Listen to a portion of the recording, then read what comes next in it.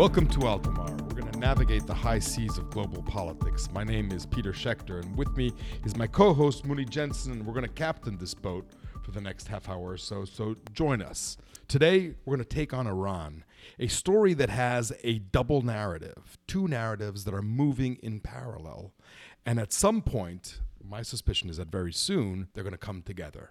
The first narrative is what will be the fate of the Joint Comprehensive Plan of Action, which was the deal that President Obama signed 2 years ago between the 5 UN Security Council members, the European Union, and Iran. And this deal was the essential deal that has fomented all the debate between Democrats and Republicans as to whether the deal with Iran was tough enough on Iran over a long period of time.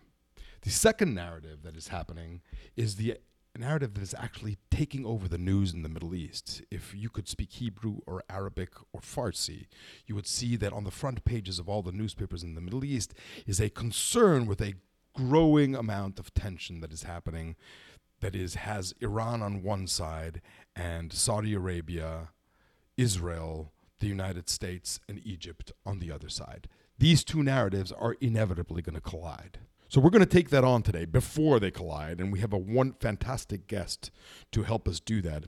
Jake Sullivan, a visiting professor from Yale. He was deputy assistant to U.S. President Barack Obama and national security advisor to U.S. Vice President Joe Biden. And most importantly, during that time, he was intimately involved with the Iran negotiations. We're really pleased to have Jake on the show today.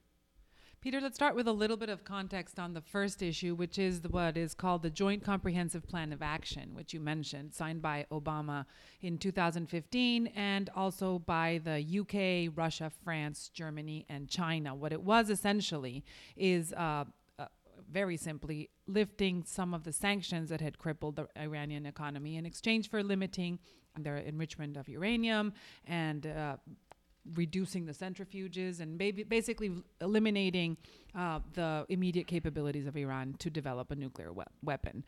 This was considered by many to be Obama's signature success in foreign policy, and of course has been criticized also by Republicans. So the truth is Trump hates it, and he's decided that he will not recertify this agreement. And just a little aside, the recertification is not part of the compliance. It's not part of the agreement of the P5+1. It is something that the United States has put into place to try to evaluate and monitor the success of this program. So he has decided that he will not recertify, basically kicked the ball to Congress and called for new sanctions on Iran. We have to put this into context as well.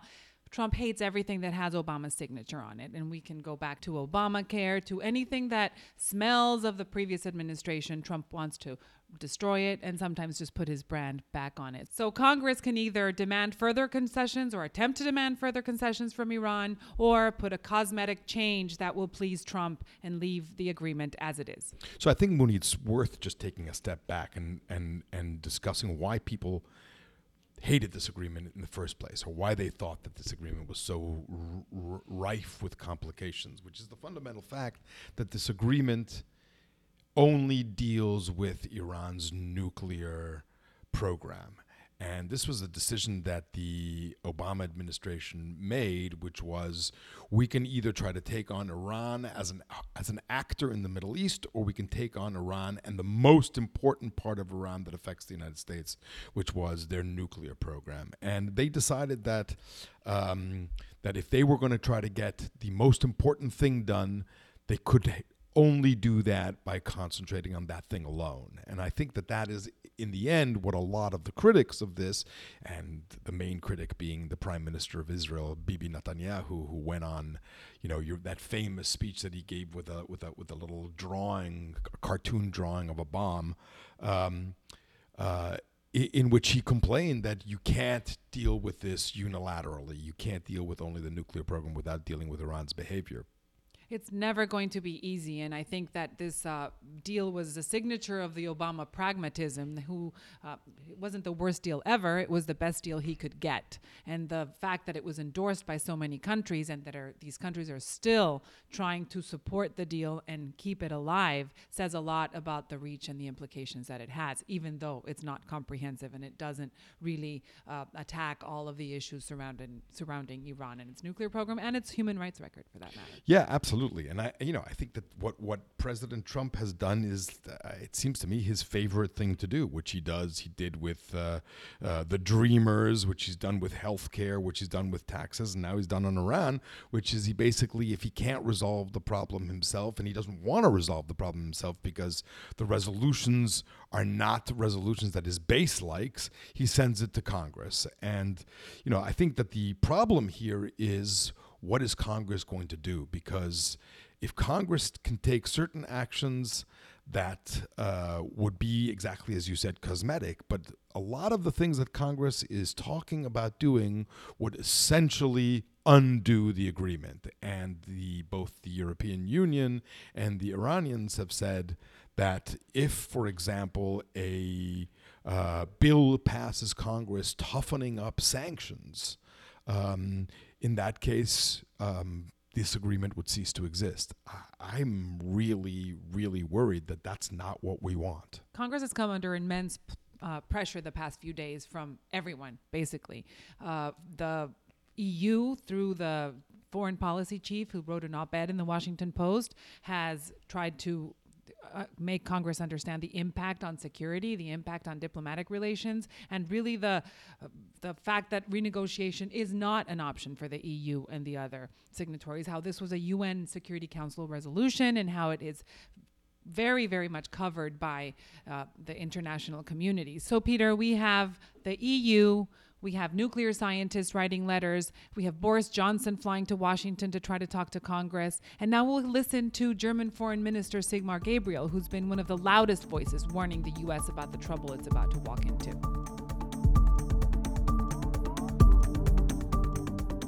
Wir in Europa, Deutschland, Frankreich, Großbritannien und die EU, wir stehen zu diesem Abkommen mit dem Iran. We in Europe, Germany, France, Great Britain, and the EU, we stand by this agreement with Iran and we want to preserve it. At the same time, of course, we condemn Iran's role in other issues.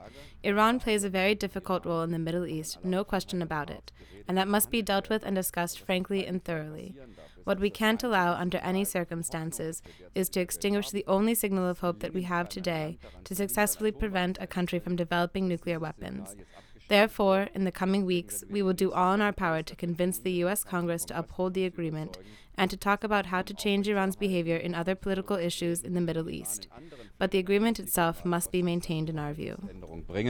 Das Abkommen selber muss aus unserer Sicht erhalten bleiben. So essentially what Foreign Minister Sigmar Gabriel of Germany is saying is that don't touch this nuclear deal because the nuclear deal is too important for the world.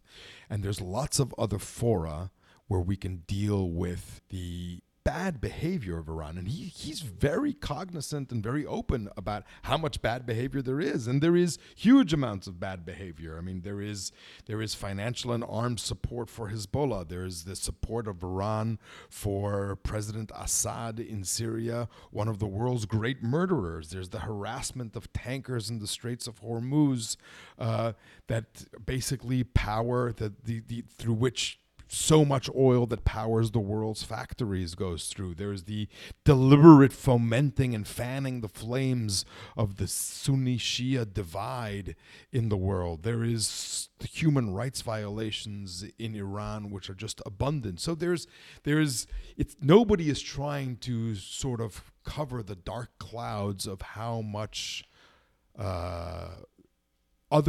other things there are that need to be dealt with when one deals with Iran. But I think what people are saying is how important it is to maintain this nuclear agreement, because all these things that I just listed will only get worse if Iran is also a nuclear power. and need to be addressed separately by the international community.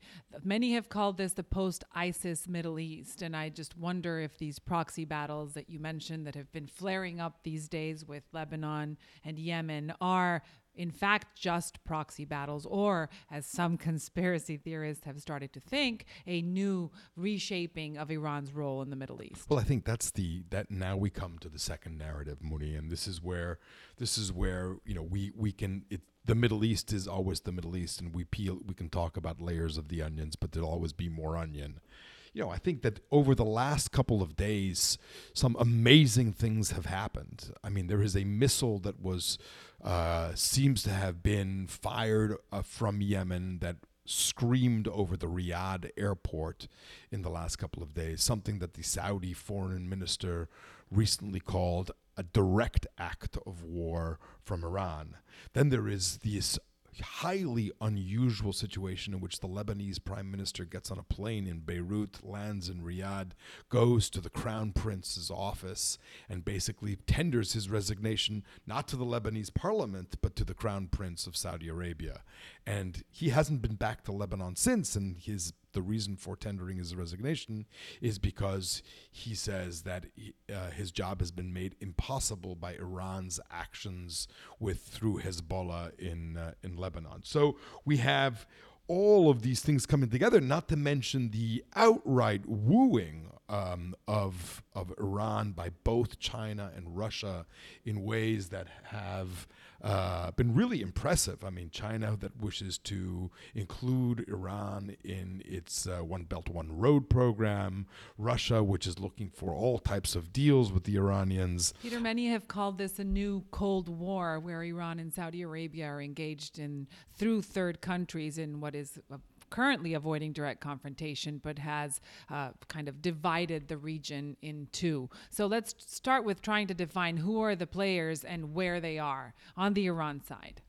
On the Iran side, Mouni, you have basically think of this as you have Iran on one side of the map, and then you have on the other side of the map, you have Syria and Hezbollah in Lebanon. And what's missing in the middle of the map is Iraq.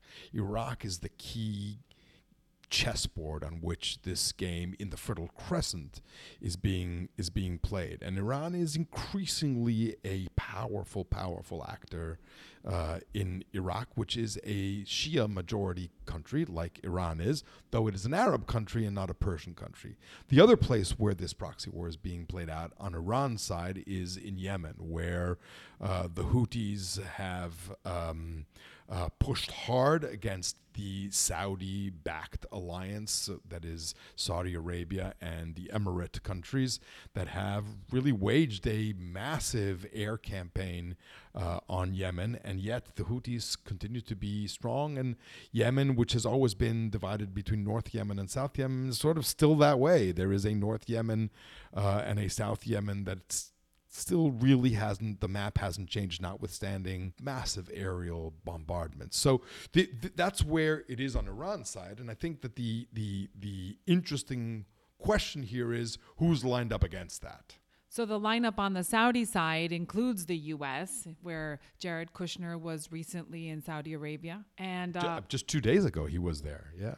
And also the United Arab Emirates and Egypt and Israel. So that's the opposite team in what appears to be a growing conflict that is also now benefiting from a vacuum in foreign policy on the part of the United States. And I think the big question, Mouni, is the question that you asked at the beginning. Is this going to remain a low-grade proxy fight, or is this going to explode out there? And I think one of the things, and here we begin to bring things together, and I'd love to soon call on Jake here for his comment, but here is where I think what happens in Congress can begin to really affect what happens on the ground over there. Because if you have a situation in which Iran declares a unilateral withdrawal from the deal because Congress has voted on its side a unilateral addition of sanctions, we can get a sudden unraveling in which you see a heightened amount of far more direct conflicts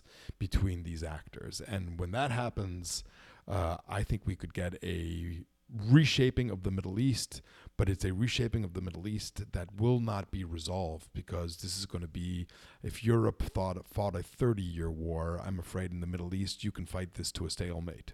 I'm a little more optimistic in thinking that some of the more sensible forces in Iran and some of the more sensible forces in the United States will do their best to avoid direct confrontation. It's in no one's interest in the U.S. to start a second potential conflict after North Korea. So I do believe that even if Congress acts and imposes new sanctions on Iran, Europe has already said it will stay the course, and Iran might stay the course as well, which of course would put the U.S. in confrontation with its allies in Europe. And I do think that is an unlikely scenario. But the worst scenario I don't think is going to happen, which is that Iran walks away and this entire confrontation takes on different levels. Jake Sullivan knows the Iranians well. He met them innumerable times. He's argued with them. He's fought with them, negotiated, and I'm sure he's had a lot of teas with them. Few people are as well versed on Iran's intentions, Iran's motives, Iran's fears. In November 2013, the Associated Press reported that officials in the Obama administration had been in secret contact with Iranian officials over the feasibility of an agreement to solve the Iran conundrum. This report stated that American officials, including Jake Sullivan, had secretly met with their Iranian counterparts in Oman, and these efforts paved the way for the Geneva Interim Agreement on the Iran nuclear program. Since then, Sullivan regularly attended bilateral consultations with Iran in Geneva as a member of the U.S. delegation on the Iran nuclear negotiations. In addition to his position on President Obama's National Security Council and as the National Security Advisor to Vice President Joe Biden, Jake previously served as Director of Policy Planning at the U.S. Department of State. Jake, it's great to have you on the program. Thanks for having me. Jake, there is a lot of action coming out of Washington on Iran. There is action coming out of the Middle East. What do you think Donald Trump is trying to achieve by promising to reject the Iran deal? I don't think Donald Trump knows exactly what he's trying to achieve, which is why we're in this kind of strange position we're in, where he's decertified the deal, but then pretty much asked Congress to take the reins on our policy towards Iran. Basically, for him, this is fulfilling a campaign promise. He walked around for 2 years saying he thought this was the worst deal ever negotiated and that he was going to rip it up. And so now, nearly 1 year into his presidency, I think he looked around and said, well, why haven't I ripped it up yet? And when his team explained to him that, in fact, walking away from the deal would be a strategic disaster for the United States, he said, well, at least let me decertify, and then we can deal with the rest later. And I think that's basically the circumstance we're in right now. Do you think that that's all he wants, is to decertify, and he wants this thing just to sort of somehow disappear and go away? I take him at his word when he says he'd like to, quote unquote, fix the deal. I think what he's talking about with respect to, quote unquote, fixing the deal is not very credible, but I do think he believes there are shortcomings that he'd like to address. If you asked him what those were, you pushed him on that, I don't think he'd have any idea what the actual specifics behind that are.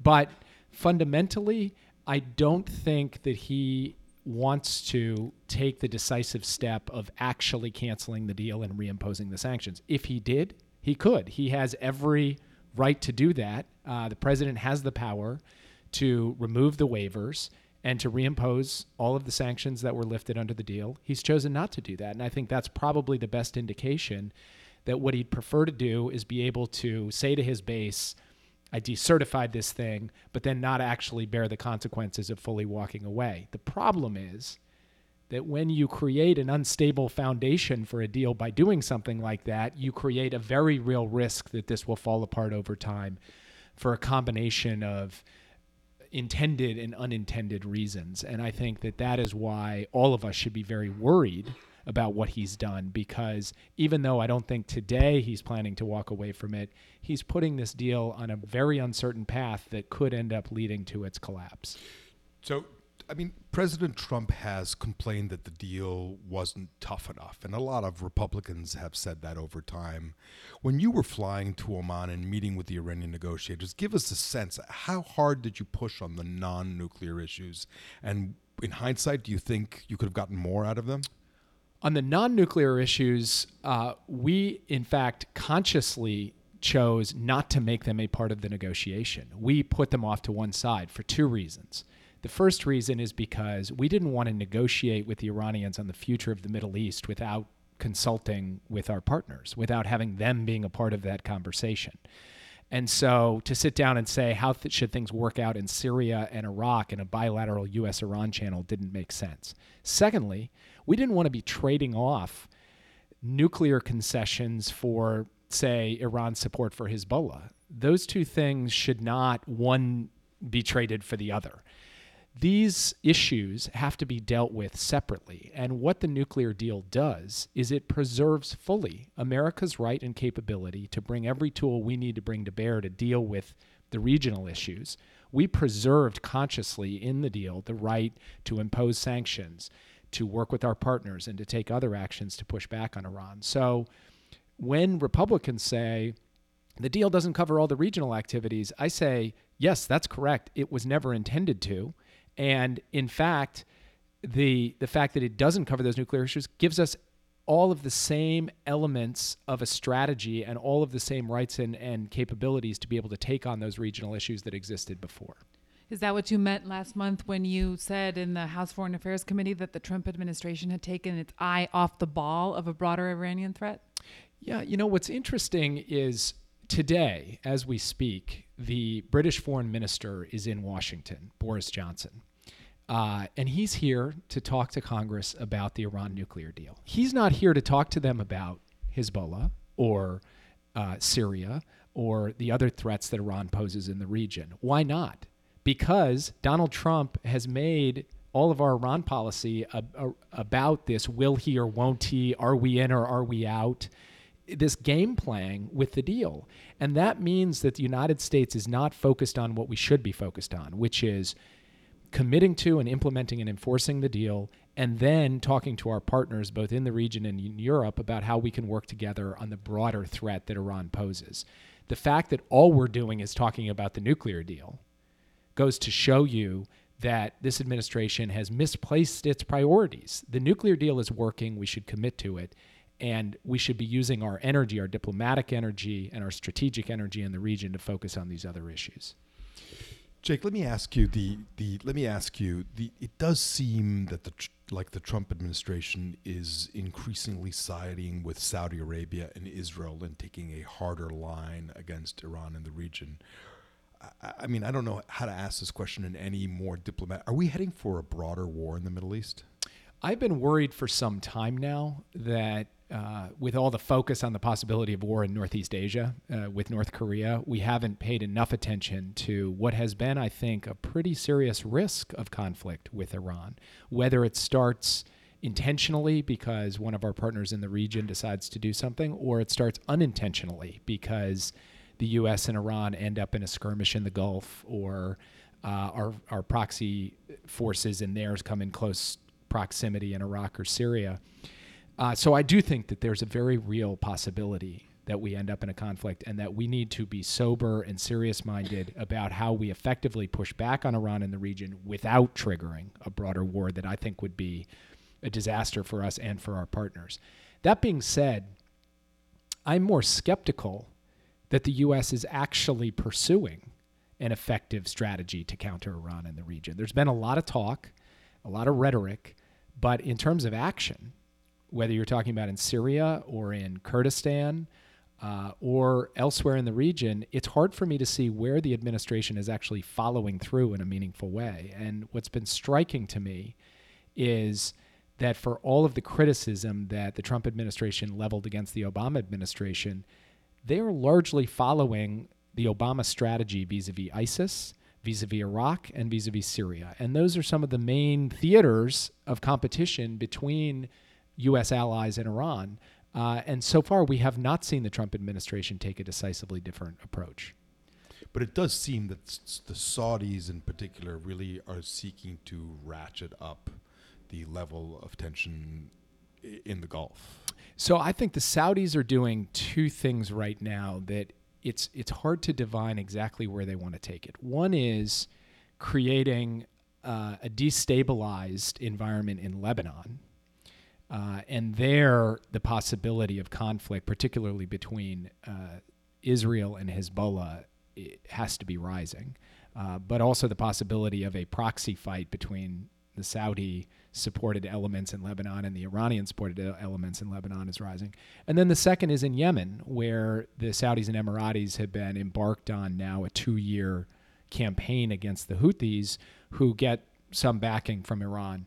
The possibility that either or both of these end up spiraling into some larger conflict or conflagration with Iran, very real.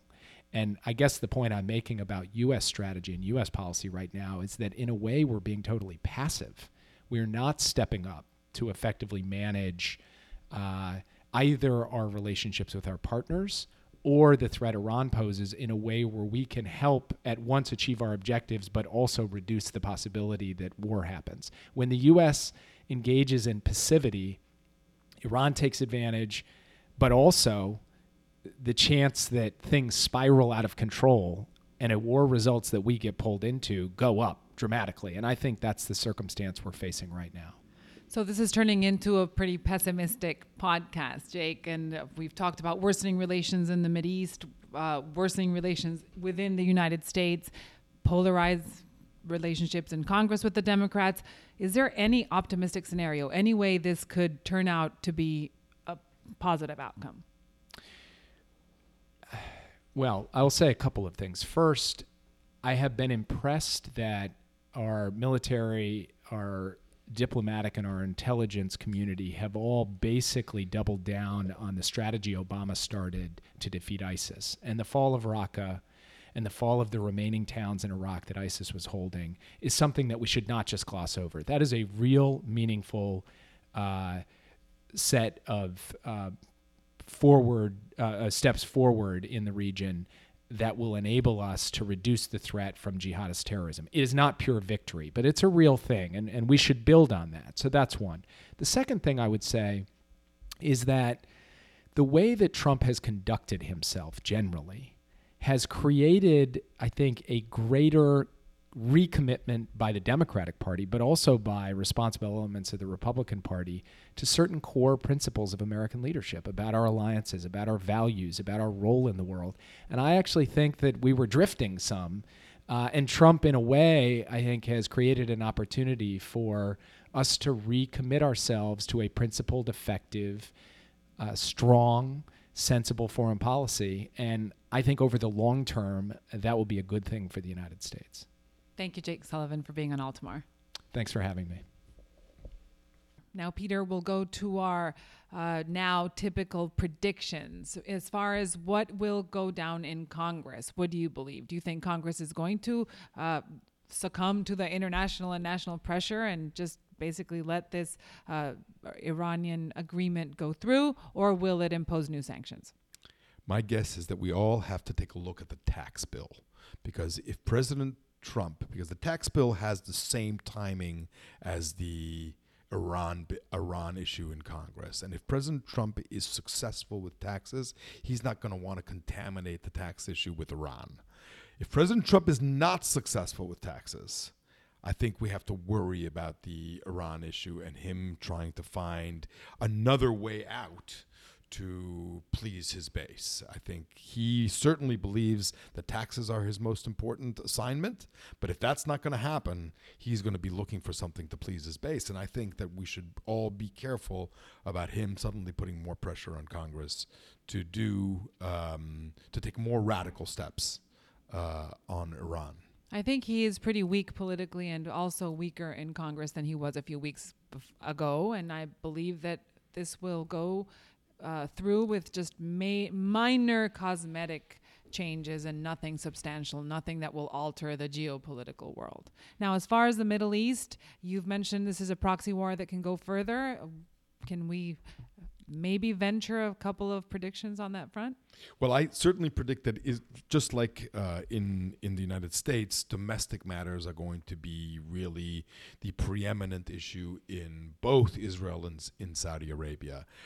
In Israel, Prime Minister Netanyahu is under a really serious corruption investigation, which has ensnared his wife and his top advisors, And if you sort of add to that the fact that sort of the Mossad, most of the Israeli Defense Forces top brass, are really do not want to get into a fight with Iran. I think that the chances, as time goes on, the chances are going to wind down that Israel becomes a stronger and stronger voice for conflict. I don't think that's the case with Saudi Arabia.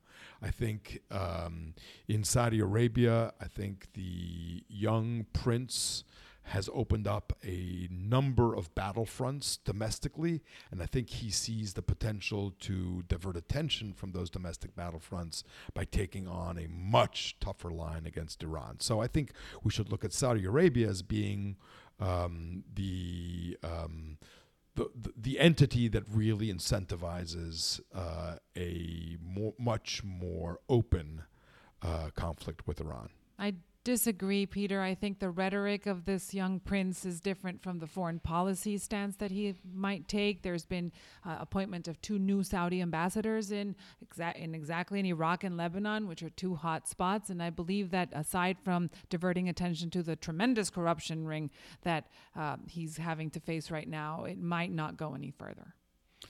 Well, we shall see in the coming weeks and months. And that's it for Altamar today. Thanks all for joining. Please go online, give us your comments, tell us what you think. We look forward to seeing you next time.